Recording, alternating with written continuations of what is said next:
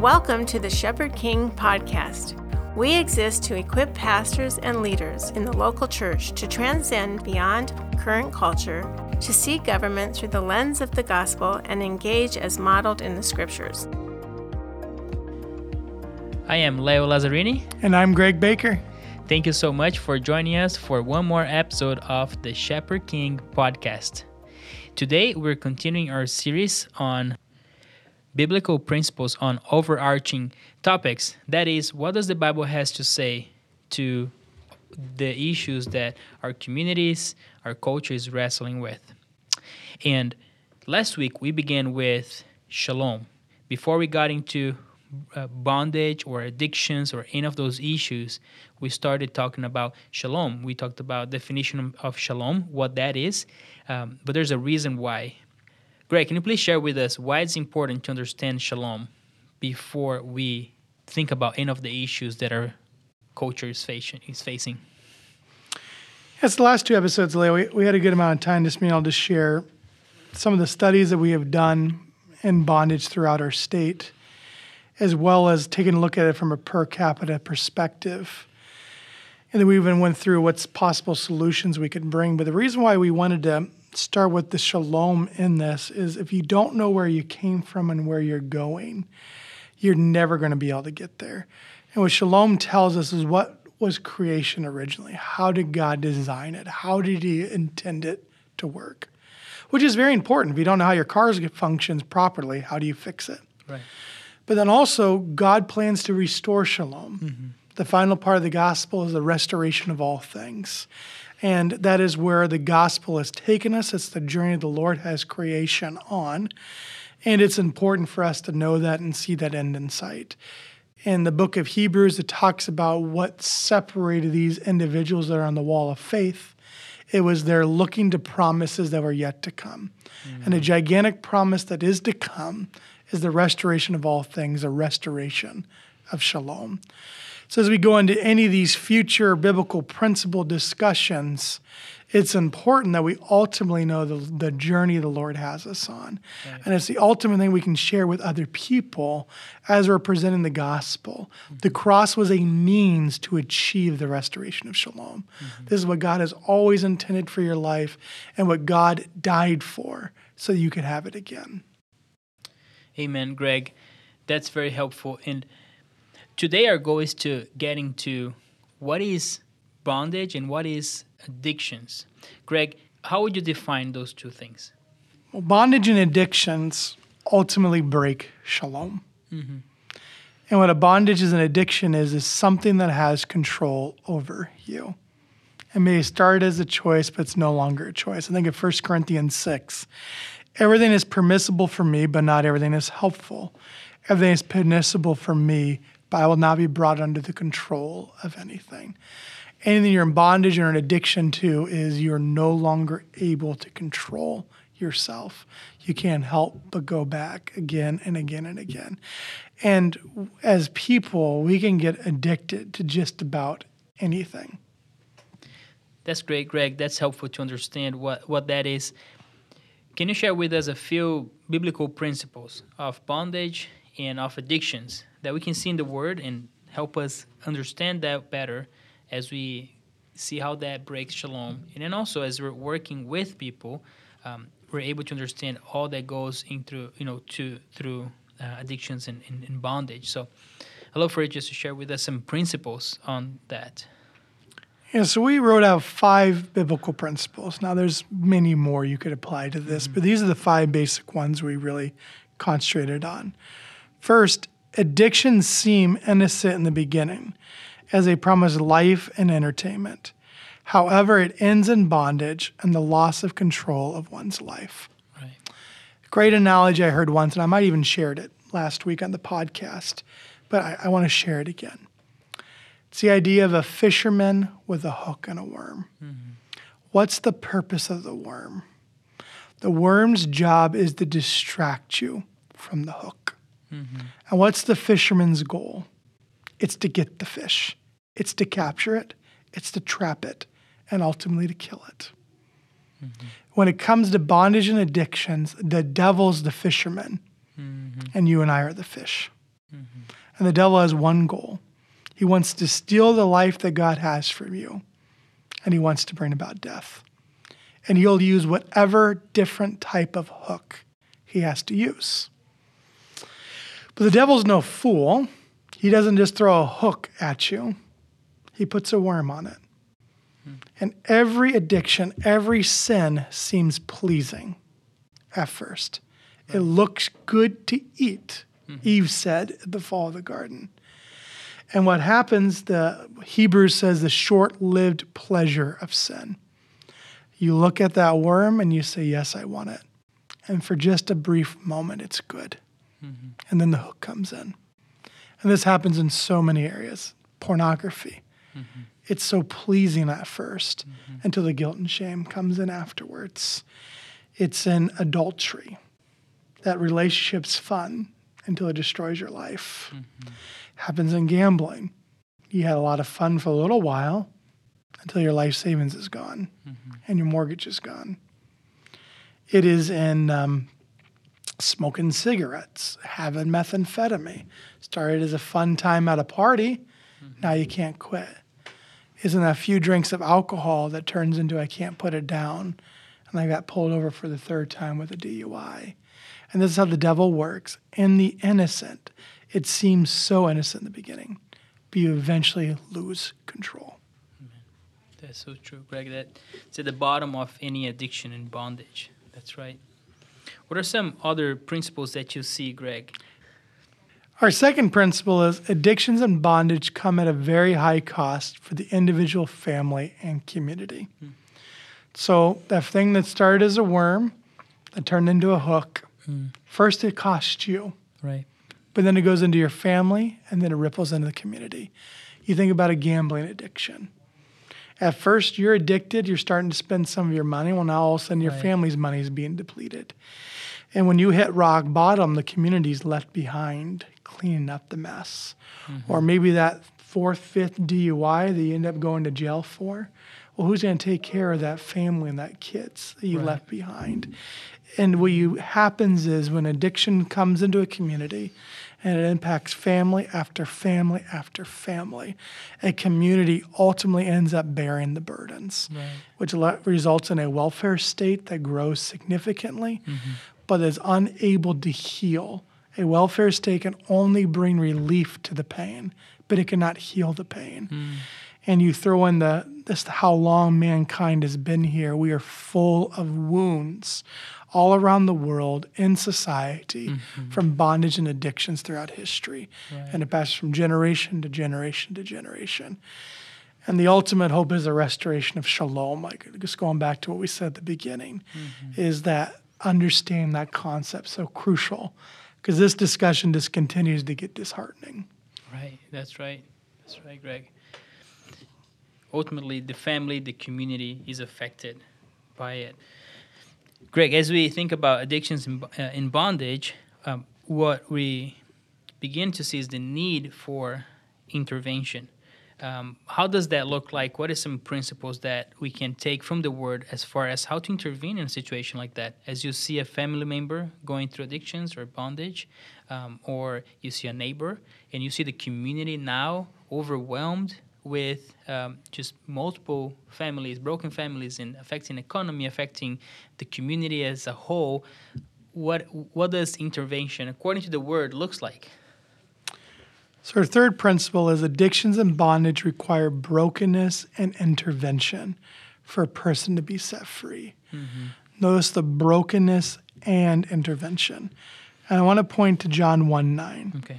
If we confess our sins, he is faithful and just and will forgive us our sins and purify us from unrighteousness. James 5 says, confess your sins to each other and pray for each other so you may be healed. The first step to salvation, the first step to dealing with sin, the first step to dealing with bondage and addictions is confessing you're broken. And it's asking for help. Help from the Lord, but then also just help from the community. Some addictions, like you need really serious help being set free. But it must start with brokenness. You must understand something is wrong and that this fish hook is not pleasurable. I do not want it anymore. It is a change in desire. Then you need help to achieve the desire that you now have. That's so good, Greg. And it's interesting that in the Word, when we are working with people, there's a spiritual and physical component, as we often mention, and that brokenness has to be, in many ways, in both aspects. We have great programs and that can help people alleviate their pain or help people to improve. But when we desire that healing that's complete, there has to be that brokenness in the spirit of understanding your sinfulness and need for a Savior. If healing will to happen completely, that's great, Greg. We're talking about intervention, Greg, but there's more than we can do than intervene when the problem is already happening or the community is already suffering. What are some principles that the Word can speak into protecting people from getting into the issues of addictions or bondage? So we wouldn't be the Shepherd King podcast if we didn't talk about government. Our fourth principle is the law is a tool and guide to protect people from bondage and addictions. Right. The law cannot 100% stop people from pursuing things to addict them. Right. And some of the things we're addicted to aren't even unlawful. For example, I struggle with food. Well, we can't make food illegal. You and I aren't alive anymore, That's right? So there's a lot of addictions you can't outlaw. But there's many addictions that are illegal that people still get into. Right. So it's important to put the law in the right concept. What is it? It's speed bumps. The law should put up speed bumps that slow you down from shipwrecking your life. So think of a verse in Galatians, Galatians 3:24. The law then was our guardian until Christ. Right. So we'd be justified by faith. Romans 7:7, then what should we say then? Is the law sin? Absolutely not. But I would not have known sin if it were not for the law. The law is an incredible teacher. The law can say, you know what? Do not do meth, do not do marijuana because it's going to harm you. That's why it's illegal. That's why it's illegal to actually distribute, sell, and create pornography in the United States of America. The law is telling us, do not pursue this way of life. And here's consequences that are here to teach you and redirect you so that you do not eventually end up all the way in death. Think of law as a safety net against yourself. Is it limited? Of course it's limited because the human nature is broken. But it is a helpful tool. There are many people today that have not gotten into addictions because the law prevented them from taking that path. And there's many people today that the law corrected them and helped set them on a new course of life. Think of the number of people in our communities that struggle with alcohol that got arrested, the people that struggle with drugs that got arrested, the people that laundered money for their gambling addiction that got arrested, that changed the course of their life in prison, that God got a hold of them in that moment. Law matters, and it has a role to play in this. That's so good, Greg. That's true. There's so many blessings that come from the law. I think oftentimes we minimize the importance of the law in protecting people. Now, when we think about bondage, when you talk about the hook, when you talk about the worm and the fish, and the fishermen, comparing fishermen to the enemy, the devil, and then the fish, like compared to us, the hook and the worm, we understand that this is not something that only human beings came up with. Those worms, those ideas or entertainments that at first give you pleasure, but then it hooks you into death or into suffering, didn't come from pure human ideas, but actually there is a greater, there's a spiritual component to it, and that influences our culture to entangle people or hook people into it. So, would you mind just talking about how are people kept in bondage? Where does that come from? The ultimate truth we must understand with bondage: oppressors want to keep people in bondage. They want to. And they will build a business model around it. The ultimate oppressor is the devil. Right. The devil does not desire people to be set free. He does not desire for them to have a relationship with Christ. He does not desire for them to have eternity of shalom. That's the spirit. He wants death. And the devil has captives that he is using in creation to be instruments of death, instruments of oppression. Right. If you are addicted to alcohol, the alcohol industry makes a lot of money on you. Over 60% of their revenue comes from alcoholics. The tobacco industry has an interest of keeping you addicted to tobacco because they make money off of your addiction to nicotine. The pornography industry does not desire for you to quit looking at porn. They give you free pornography to get you addicted so that someday you buy more, or even worse, you move into the trafficking industry. The universal rule we must always understand is the oppressor never wants to set you free. So the last place you should go for help is the oppressor. The last place we should go for help spiritually is the devil or the things being ruled by him. And the last place we should go if you're addicted to cigarettes, don't go to the tobacco industry for help on breaking cigarette addiction. Don't go to the casino to help you get free from gambling. Their vested interest is to keep you in bondage. What you actually need to do is flee. The scripture says to flee from the devil, to resist the devil. We need to flee from oppression and seek help where help is being given.